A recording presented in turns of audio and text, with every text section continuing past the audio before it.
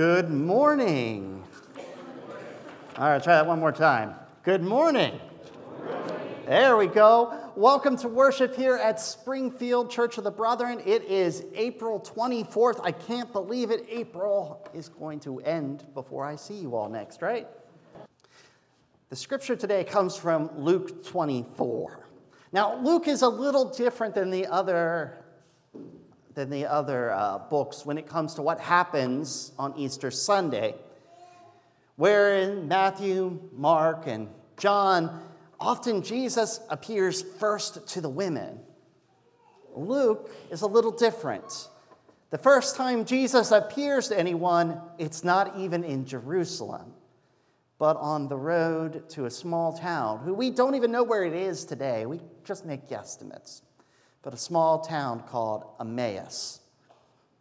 So here's Luke 24, 13 through 35. Now the same day, two of them were going to a village called Emmaus, about 7 miles from Jerusalem. They were talking with each other about everything that had happened. As they talked and discussed these things with them, Jesus himself came up and walked with them. But they were kept from recognizing him. He asked them, "What are you discussing together as you walk along?" They stood still, their faces downcast. One of them, named Cleopas, asked him, "Are you the only one visiting Jerusalem who does not know the things that have happened there in these days?" "What things?" he asked. "About Jesus of Nazareth," they replied. "He was a prophet, powerful in word and deed before God and all the people.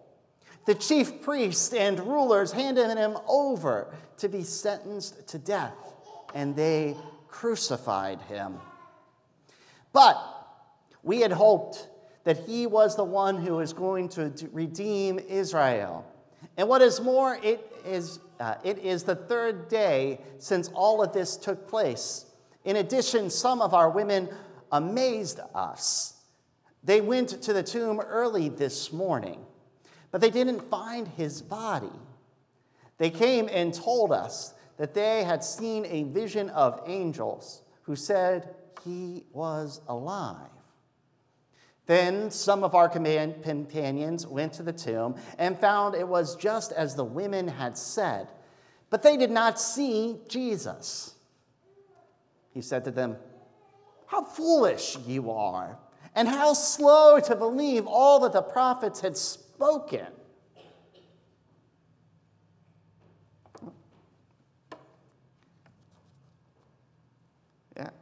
Did not the Messiah have to suffer these things and then enter his glory?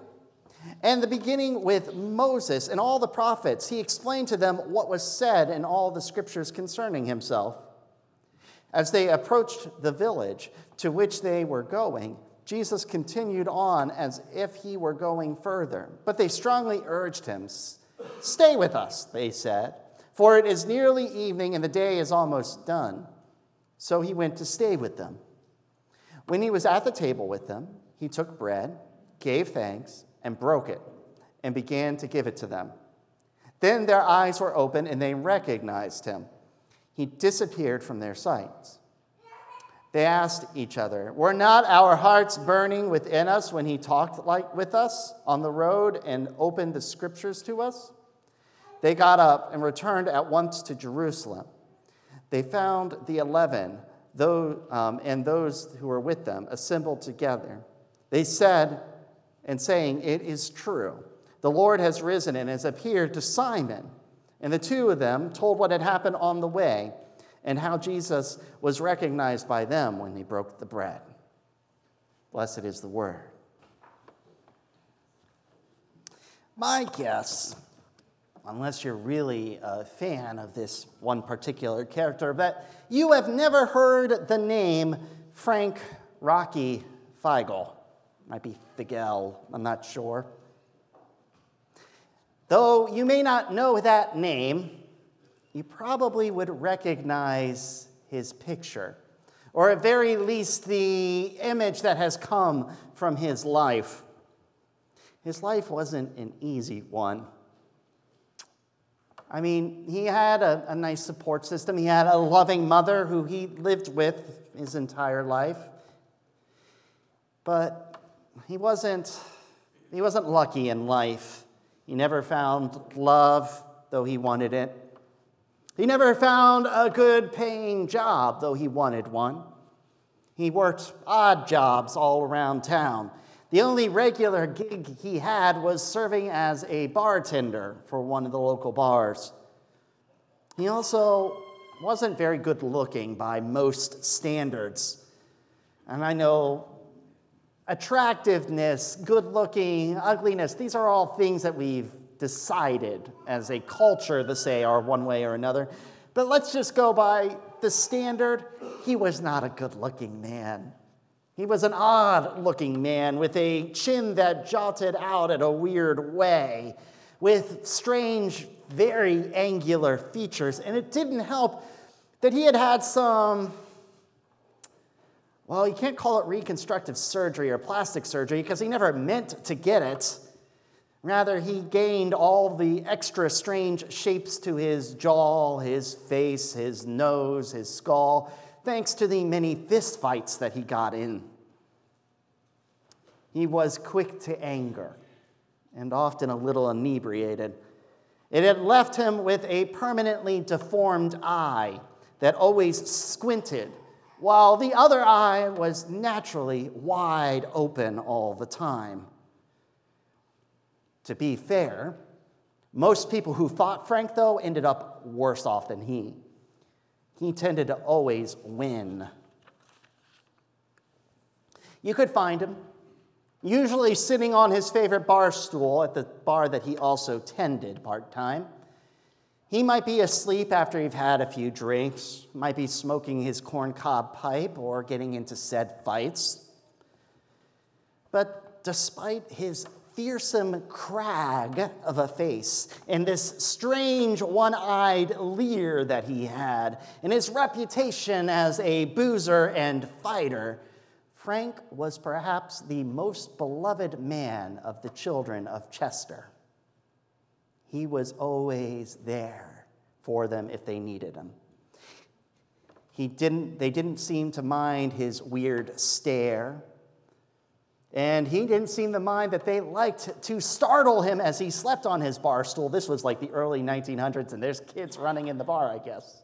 But he didn't mind that the kids would run in and startle him, and he would stand up waving his fist ready for a fight, only to hear some 10-year-old kids laughing as they ran around the corner. He thought it was funny himself.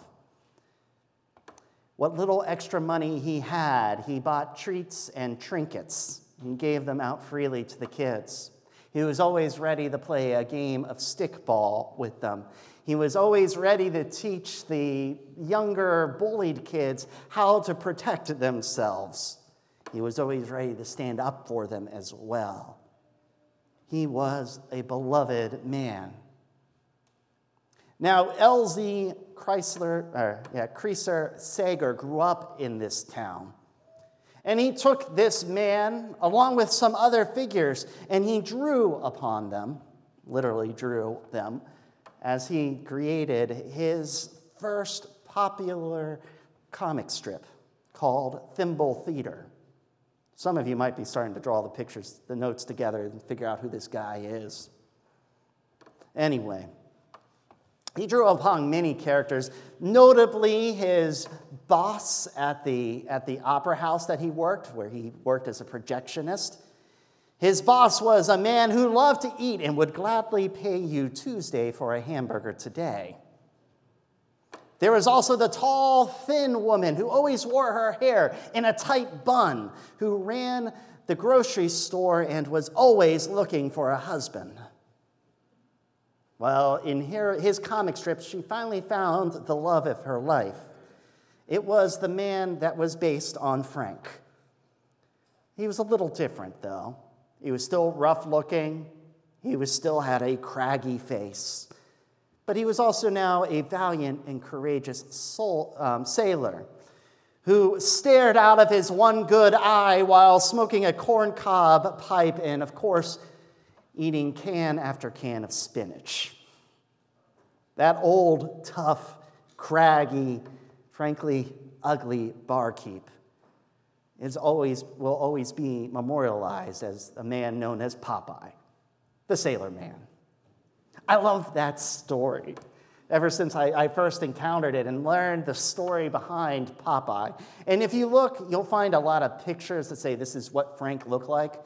There's only one known image of him, and it's really hard to see much of anything. Usually it's the picture of when they made the movie in like the 1950s or 60s. But it's a good reminder, because it bucks against something that we, just as a culture, accept. That the good people, the good characters, the heroes are good looking, and the villains are always ugly. Think about it. I know some of you grew up watching Disney, or at the very least you have kids and you have watched more Disney than you could ever care to think of. You're all like, yeah, okay. Cinderella, beautiful. Evil stepsisters, ugly. Snow White, the queen starts out good looking, ends up as a hag. Ariel and Ursula, Scar and Simba. The villain is always smaller, decrepit, ugly, typically, while the hero is good-looking, and if male, very tall. That's the way our society has always portrayed, and it goes well beyond your everyday, movies, like the kids' movies. We see this in adult movies all the time. We see this in the old fairy tales. I love this one podcast where he just goes through the ancient tales and fairy tales and whatnot, and so often it just becomes the joke that obviously this person is royal because they're really good looking. It's the easiest way to tell it's a prince because it looks better than the commoners. We just accept that's true. Even in the real world, think about it. There are people who would never have become president of the United States of America if we had film or cameras at their time. There is no way that John Quincy Adams or James Monroe would have become president. They were just short, wimpy-looking little men. And we saw as film and cameras became more and more popular and presidents were more seen before they were elected, our presidents started to get taller and more like the standard of beauty for their day. Of course, you have a Nixon here and there, but still. I can make fun of Nixon. Everyone, that's okay, right? I don't often make political jokes, but I thought that was a fair one.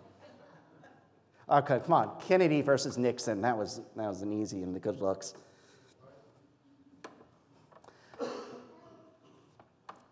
But this isn't anything new for us.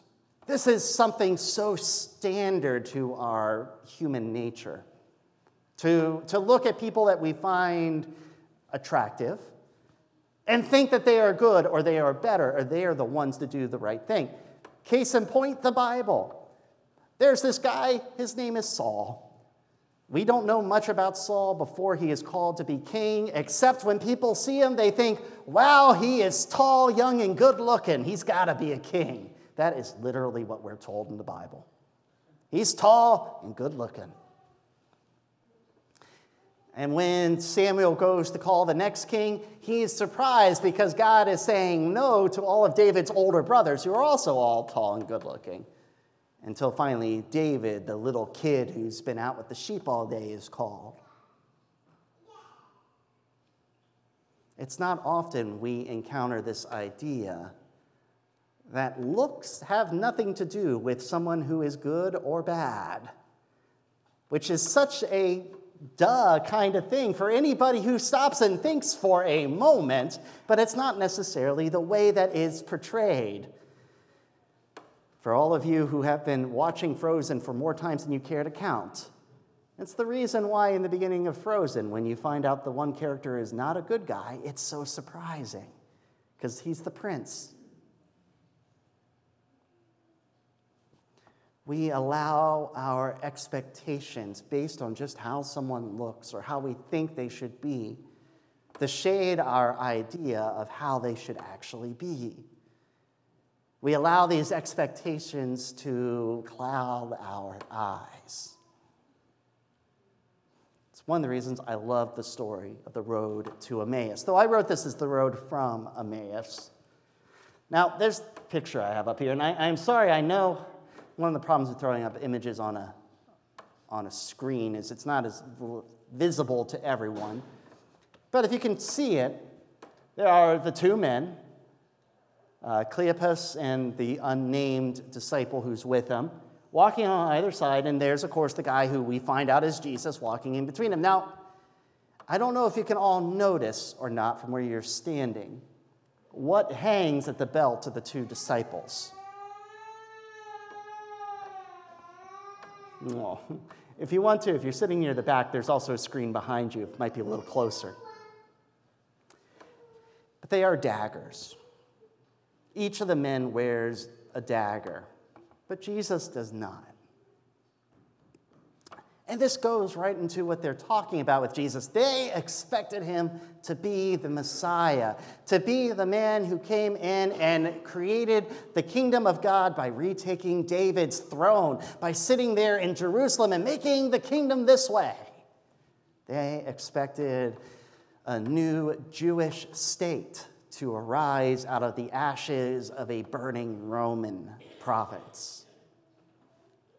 And you can see it right there on their hips. Each of them still carries a blade on them, a weapon to help take Jerusalem, a weapon that only Peter drew for a short moment before Jesus told him, "Put it away." They still carry it on them. Jesus had not been the Messiah they expected. Now, we're told in here that they're not allowed to see who Jesus really is, and it takes some time to realize. But I think half of the realization is that they were expecting that conquering Messiah, and they did not expect to encounter the risen Jesus who wears no weapon upon him. They did not expect a Messiah that would save people in the way that he did, that he would die as a criminal, to die as a rebel. That's what crucifixion was for, the worst of the worst, specifically rebels. But no, he has come back, and they cannot see the Messiah in front of them because it's not the Messiah they were looking for. The ketchup's been moved. But they sit with him. He goes over and he builds upon the way that Jesus always did. He builds upon the scriptures, tying them together to bring together a new image, a new picture of who this Messiah is going to be. And in the act of the breaking of the bread, the same act that when he last ate with them, he broke and said, "This is my body." In that act, they saw Christ's broken body come back. And I like to think as they went back, they left their knives at the table. They walked back knowing that this was a different kingdom of God, a different kingdom of heaven than they had ever expected. That the hero of the story isn't the one that everyone thought. And that the hero of the story didn't do what everyone expected him to do. Like Popeye. Popeye is an unexpected hero. If you think about it. Strange man, enormous forearms, a chin that probably prevents him from seeing his toes, and one big eye and one eye squint closed. We never know who Jesus is going to be, and we never know who the good guy is going to be. We never know who the villain will be in our lives. So, keep your eyes open. Accept each person as you encounter them. Accept each person as the possibility that you are encountering Jesus. So who knows? But don't do it because it might be Jesus. That's a good rule to live by, too. Don't do it because it might be Jesus, because that's not why we do it. We do it because that's how Jesus called us to act towards every person we encounter. To invite the traveler on the road to come sit at the table with us. You notice that despite the fact that they had left Jesus' company, that they had left the company of disciples and were walking away, they still held true to the moral teachings that Jesus imparted on them. And they invited him to come sit at the table with them. It might be Jesus. It might just be a hungry guy.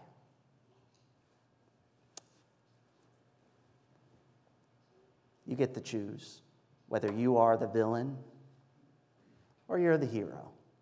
And it doesn't matter what you look like. And I praise God for that every day because I need all the help I can get. As I said, I really do like the story of where Popeye comes from. I think it's a really fun story. But all jokes aside about looks and good and evil, because honestly, we all know it's just standards we create when it comes to good looks and whatnot. I say that as a man who does not consider himself in that. Don't need to tell me otherwise after church. I don't need you to pump me up like that. I know who I am. But it is good to remember not to judge people by how they look, because it's such a natural thing we do, to encounter someone and to make assumptions on who they are and what they're like and what they do. It's such a natural thing to do that I feel that every once in a while we have to be reminded it's not really the case. That looks have nothing to do with them. And it's good to remember that just like we project how we think people look onto how we think they are, it's good to remember that we do the same thing with who Jesus is. That we expect Jesus to look like us, to talk like us, to walk like us, to believe the kind of things that we believe. And that's just not the case. Jesus isn't this or that when it comes to our rules. You can't say Jesus is Democrat or Republican or Libertarian or Green. You can't say Jesus is a leftist or a rightist. You can't say any of that because that's us projecting onto Jesus. Just as they projected onto Jesus that Jesus was a revolutionary, nationalistic, ethnocentric Jewish Messiah, he wasn't. Jesus came for every one of us. Doesn't matter our race, whether we score a 10 out of 10 in Vogue or a 1. That Jesus came for each of us, and that Jesus is who Jesus is. The one who called us to love all unconditionally. The one who called us to extend olive branches when swords are worn on hips. The one who called us to be the beloved children of God that we are born to be. So go. Go looking for the unexpected Messiah. Don't be like the disciples on their way to Emmaus, but what they were like as they were coming back from. Amen.